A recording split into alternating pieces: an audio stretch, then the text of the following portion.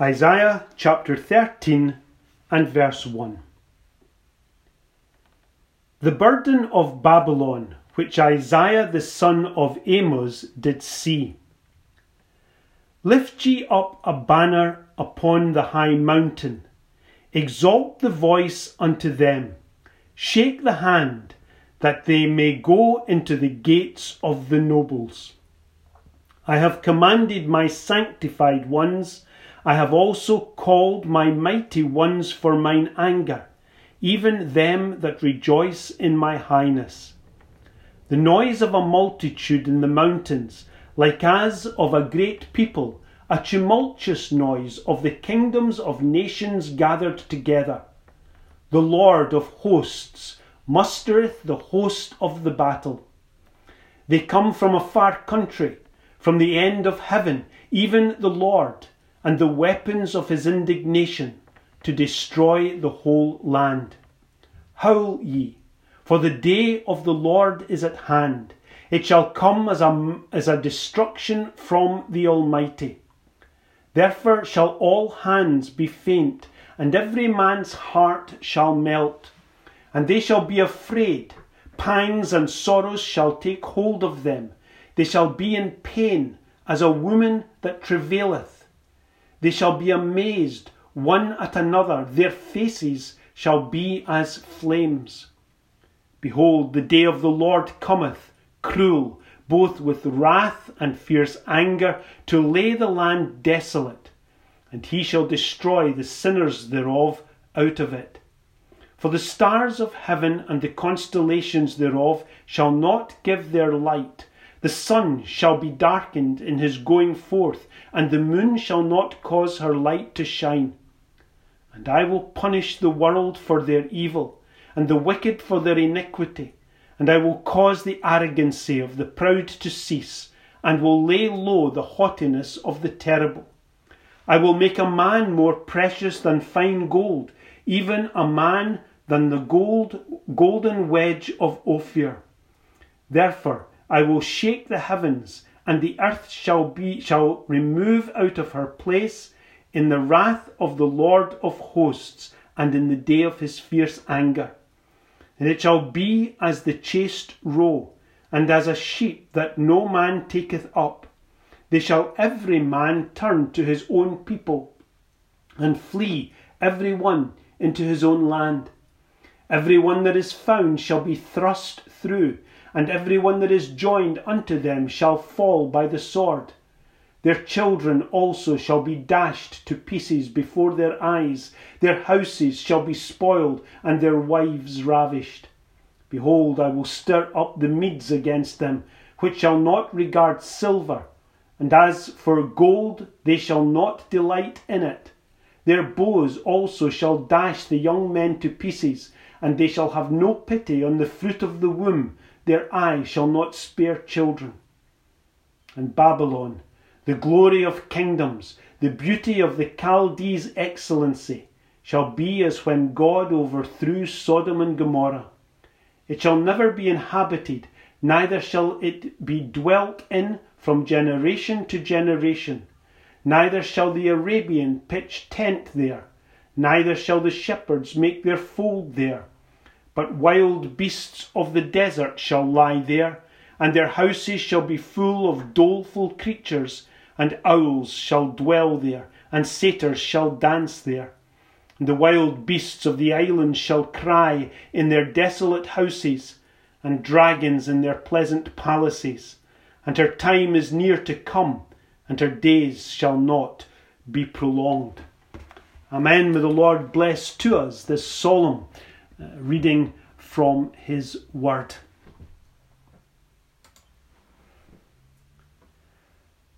Our Lord Jesus Christ told his disciples, and he told us, that all Scripture speaks of him. And it is our peculiar blessing, a blessing granted to the Lord's people, to discover the Saviour at times and in places unexpected. We should always be on the lookout for the Saviour in the Scriptures.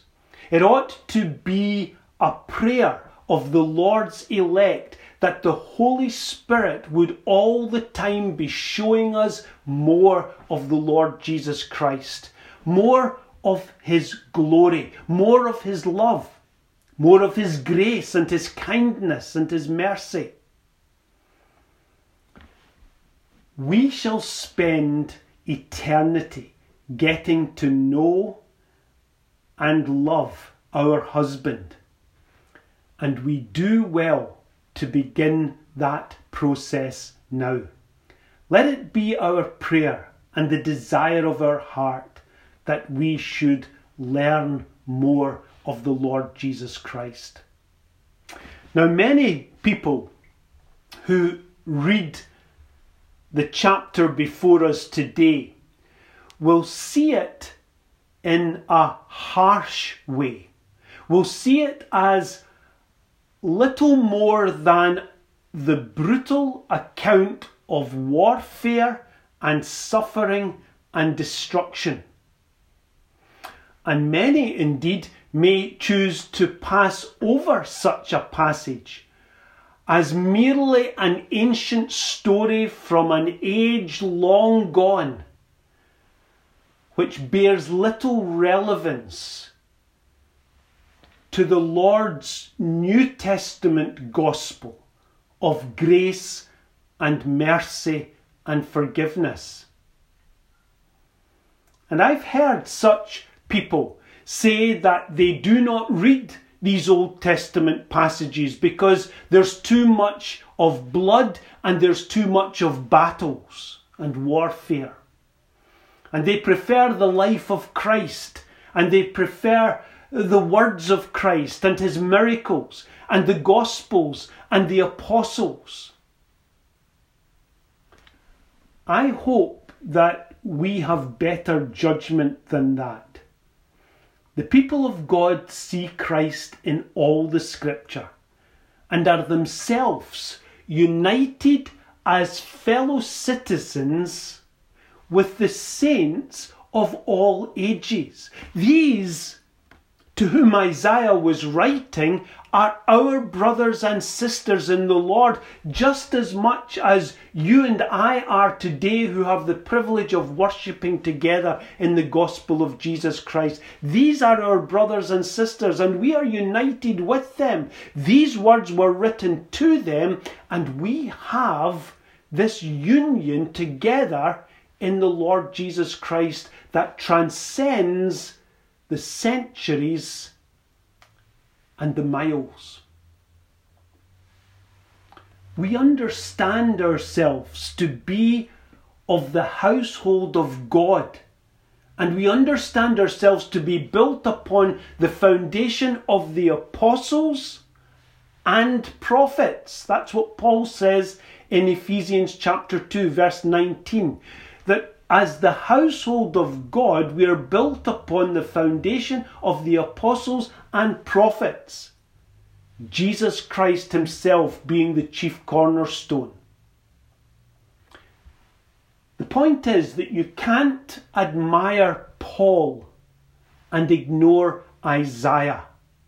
We take this testimony as one, and we see the Lord Jesus Christ being revealed to us in so many ways and manners according to His dealings with His people through the ages. And today, I want us to notice three things about what is written here in this chapter 13 of Isaiah. I want us to think about why the Holy Spirit felt it necessary to record these burdens. Now, I've spent a little bit of time anticipating these chapters in the note that I wrote yesterday. So once again, I refer you to that. It's explanatory of some of the aspects of what these burdens are about. But these burdens, just as surely as the Gospels and the Epistles, as they are comprised in God's Word, are for our doctrine and reproof and correction and instruction in righteousness. The prophecies are called burdens, and they take up the next 10 chapters of the prophecy of Isaiah.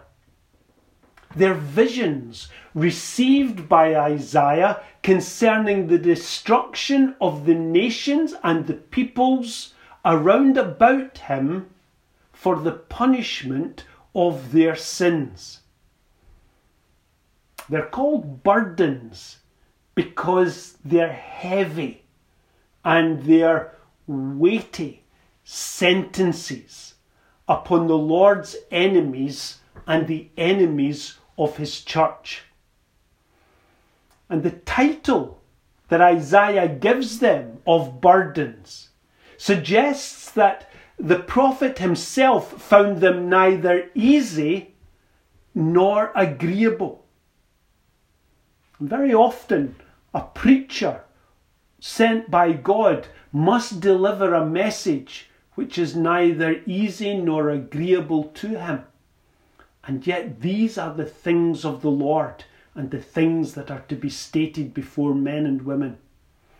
And these visions were given, these prophecies were recorded centuries before the events contained in them took place. These are prophecies. This is Isaiah foretelling what is going to happen.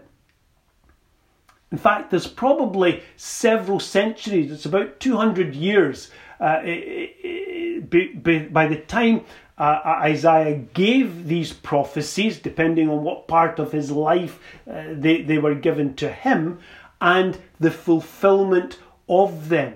And interestingly, even the nations of which he speaks had in some cases not even come to the height of their glory. It was like little peoples, rather insignificant nations that he was speaking about. And people would have said, well, why are you speaking about these little nations, Isaiah, when there are bigger nations around? For example, he speaks here about Babylon first and foremost, when we would have thought that Assyria, that had been the nation spoken of in earlier chapters, would be foremost in his mind. But the reality is that by this time Assyria had been destroyed and Babylon was in its ascendancy when Isaiah is speaking of these burdens. So the very first one, the first one that we have is the burden of Babylon.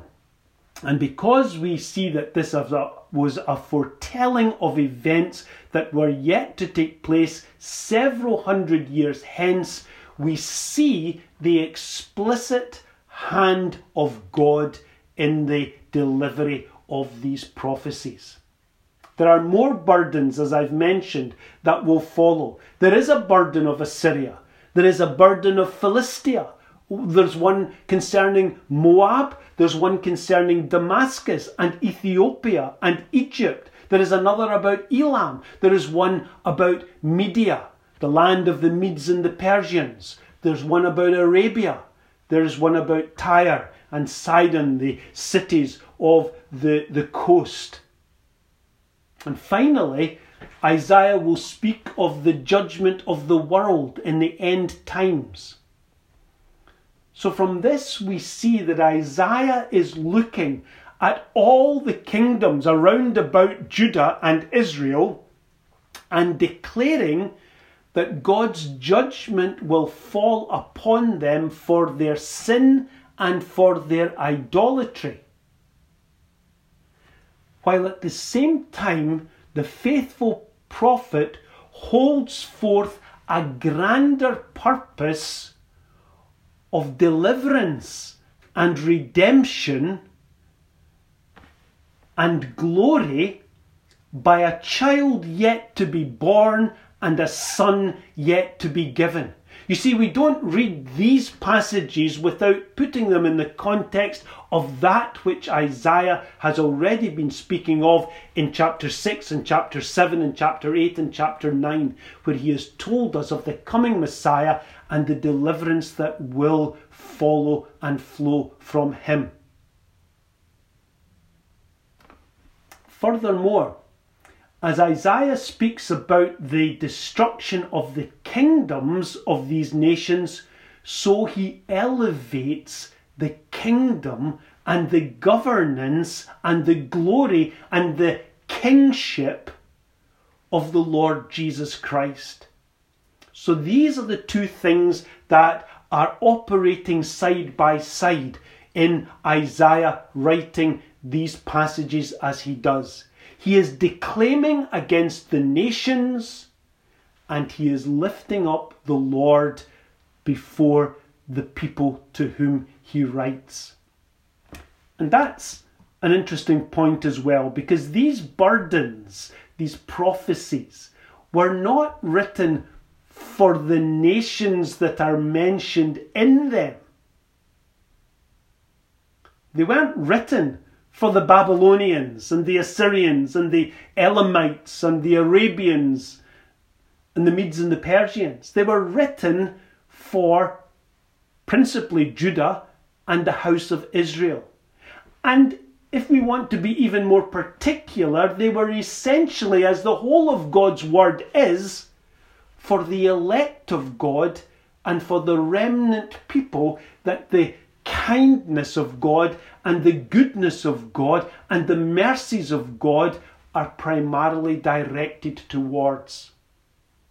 So that by these prophecies, it's the Lord's own people that would learn that there is no world power, be it ever so great, that will stand before the glory of God, or will be allowed to oppose his people indefinitely. There would be an accountability that would be laid at the feet of these nations, and God would charge them for their wickedness. This knowledge then, delivered to the remnant, was designed by God through the prophet Isaiah to comfort God's elect by showing them how precious they were to him and how he would condemn and judge the nations who did them harm. The knowledge would comfort God's elect, and they must not interpret the world around them in the immediate moment in which they were living, but they must, on the basis of what Isaiah is saying, step back to see the purposes of God being worked out over centuries and indeed millennia. And there's lessons there for us as well. The people of Isaiah's day would be reminded that God is in control, and his grace and his mercy is for a particular people, the people of his choice, the people of his covenant. So this brings us to the points that I want to leave with you today. And I've just got three, and I'm aware of the time as usual, and I'll bring these points to you quickly. But I think that we learn from these chapters, or the people of God did in those days, and we can draw these conclusions also. These 3 points, and I think they will do our souls good just to dwell on them briefly. The first thing is this, that we learn about the character of God from these verses. We learn first of all that he is holy. Holiness is the motive and the cause of God's judgment. And this chapter is all about judgment. These burdens reflect punishment for sin and are explicitly said to come as a destruction from the Almighty. This is God at work here. Now, by this means, Isaiah reminds us all that the God with whom we have to do is holy, pure, and perfect, and he will by no means clear the guilty. Now, you might say, well, did the people of God, did the Jews, did the people of Israel, did they not know that God was holy already? Did they not know that fact? Did they not know that from their history?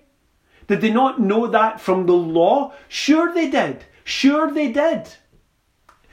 Those who had eyes to see would understand the nature of God from the sacrifices and from the law that was given, and from other prophets that had spoken, from David's ministries and the way the Lord dealt with his servant. But there is no greater reinforcement as to the holiness of God than in seeing judgment performed. Let me just point something out to you here, which I think is interesting, on the basis of seeing judgment performed. Our Saviour did not ordain that we remember and celebrate his resurrection. And that is what the world is building up to do now in the coming week. They are going to be celebrating Easter. They are going to be celebrating the resurrection of the Lord Jesus Christ. And I'm not knocking that. But I am saying this, that the Lord didn't say to his people, remember my resurrection. He said, remember my death. The Lord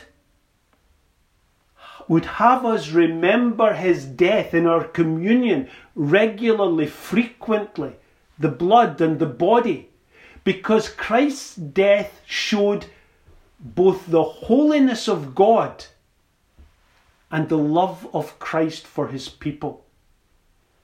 The punishment of the wicked testifies to the holiness of God. And it was our wickedness that was placed on Christ, that was punished and judged in Christ, and therefore it bespeaks the holiness and the perfection of God. The men of Beth Shemesh, we were speaking a little bit about the Ark of the Covenant a little while ago, and the men of Beth Shemesh took the Ark of the Covenant when it came back from the land of the Philistines after it had been taken in battle. And those men opened the lid. They opened the lid of the Ark of the Covenant and they peeked inside. And the Lord slew many of them. And here's what the men of Beth Shemesh said when the Lord slew many of them, having transgressed that holy artifact, that holy instrument of the tabernacle. They said this, who is able to stand before this holy Lord God? When judgment comes, the reaction of men will be, who is able to stand before this holy Lord God? So the fact of this passage shows the holiness of God. It also shows that God is sovereign. Now we're going to come back to this in another sermon on another day, because Isaiah makes a lot of it. The sovereignty of God. This isn't preaching the sovereignty of God isn't a new thing. Isaiah was doing it many years ago.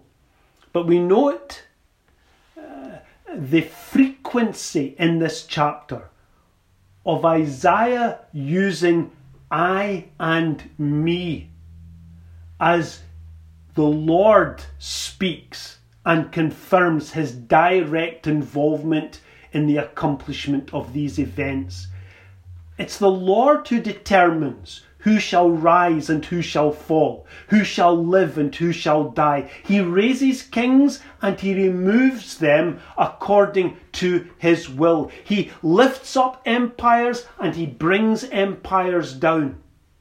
Proverbs chapter 21 verse 1 says, "The king's heart is in the hand of the Lord as the rivers of water. He turneth it whithersoever he will." Men think that they're able to act with authority, act with free will, act as free agents and do the things that they want. But the Lord is in control, and that's what this passage teaches. The Lord here speaks of sanctified ones.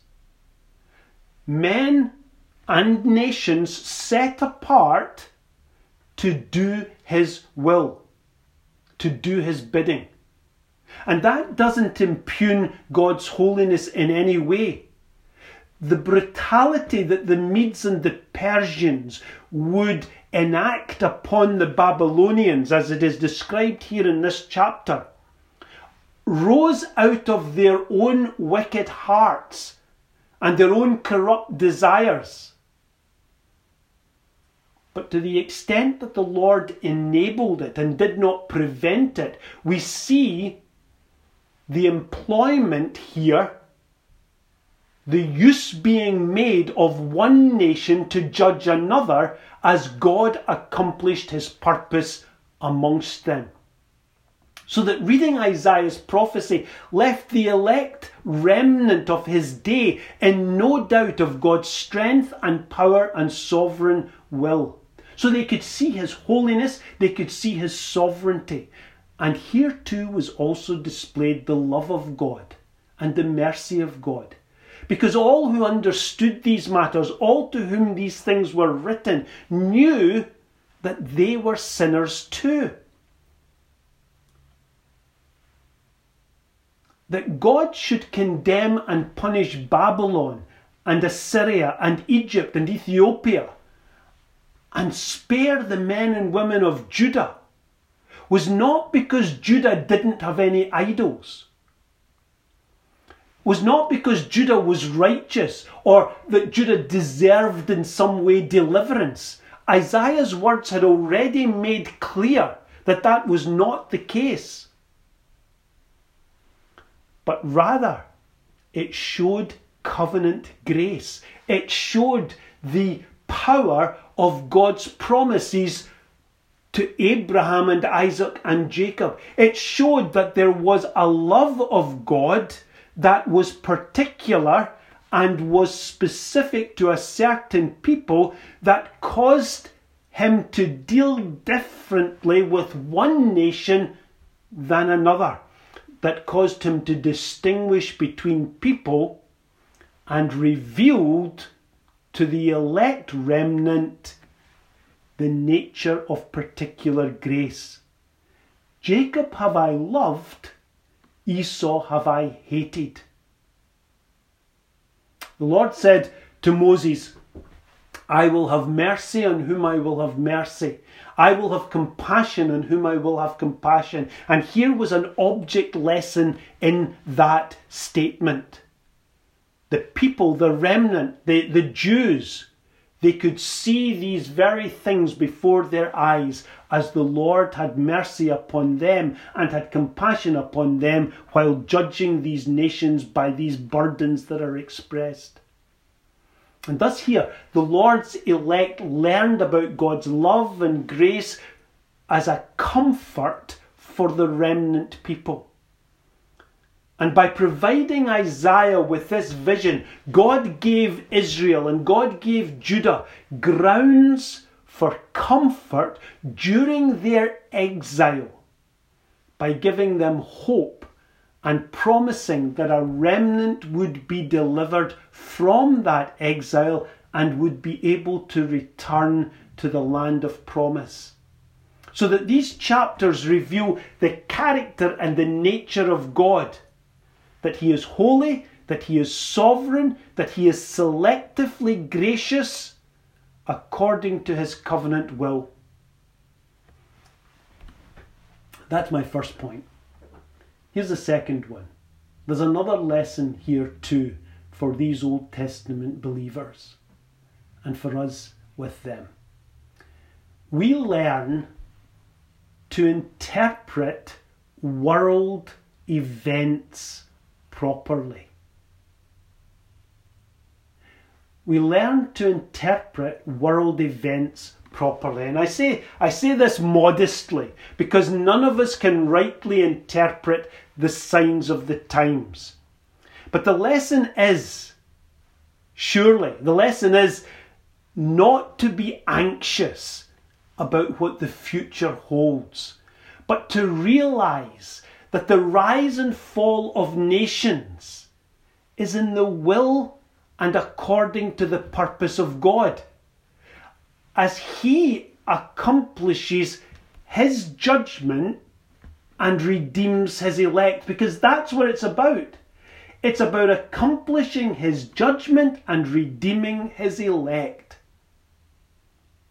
So let me make this clear for us. Let us apply it to ourselves.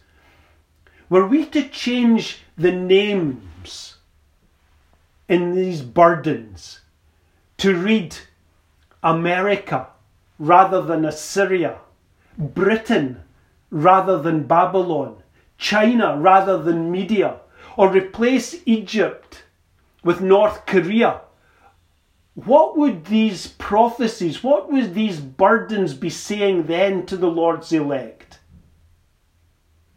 Exactly the same. Exactly the same.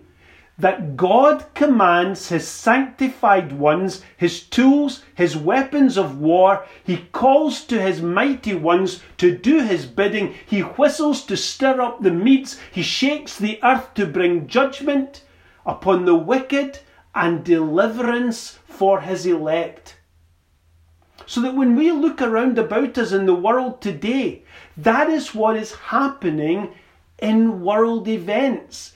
This is the unfolding of perhaps decades, centuries, millennia of God accomplishing His purpose amongst the nations.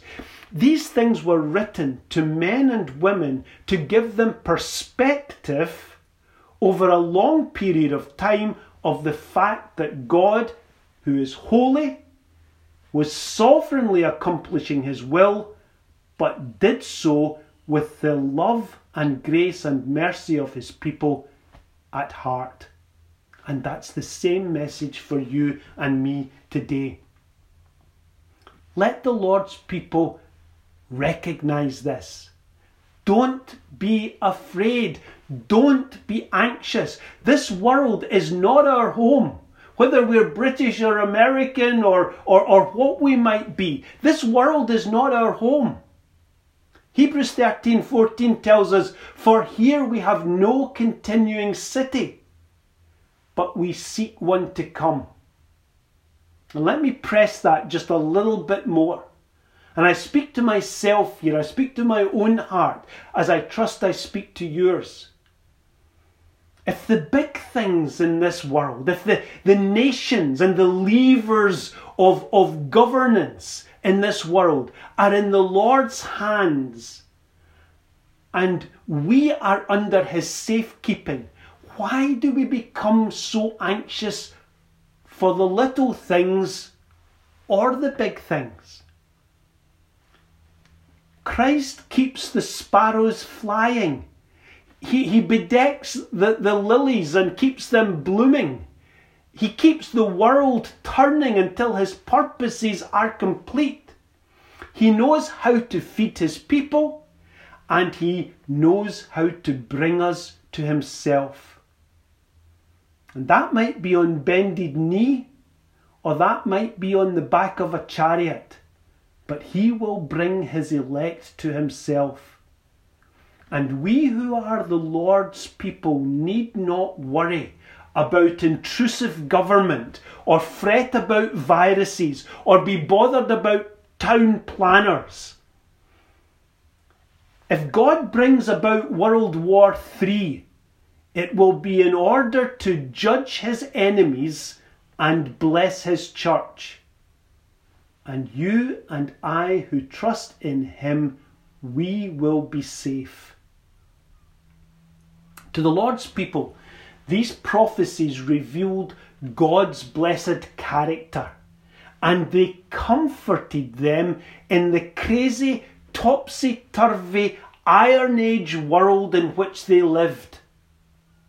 And we might live in the age of nuclear and of AI, artificial intelligence. But God is wiser than AI, and God is more powerful than nuclear, and we don't have to worry. Faith ought to give us peace. And our final point today is that Isaiah also pointed these dear folk, the people of his age and the ages following, to the Lord Jesus Christ. We see Christ. Thirdly, we see Christ. We see the Saviour foreshadowed and framed in a blessed light in these chapters.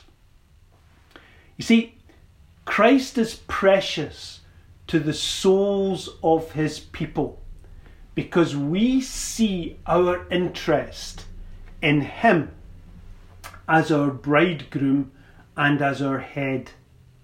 He has become to us more desirable than all the riches of this world.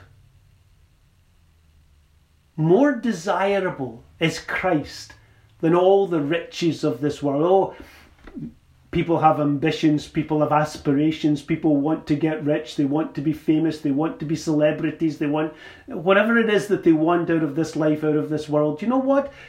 The elect aren't bothered about that. The elect long for Christ. He has become to us more desirable than all the riches of this world.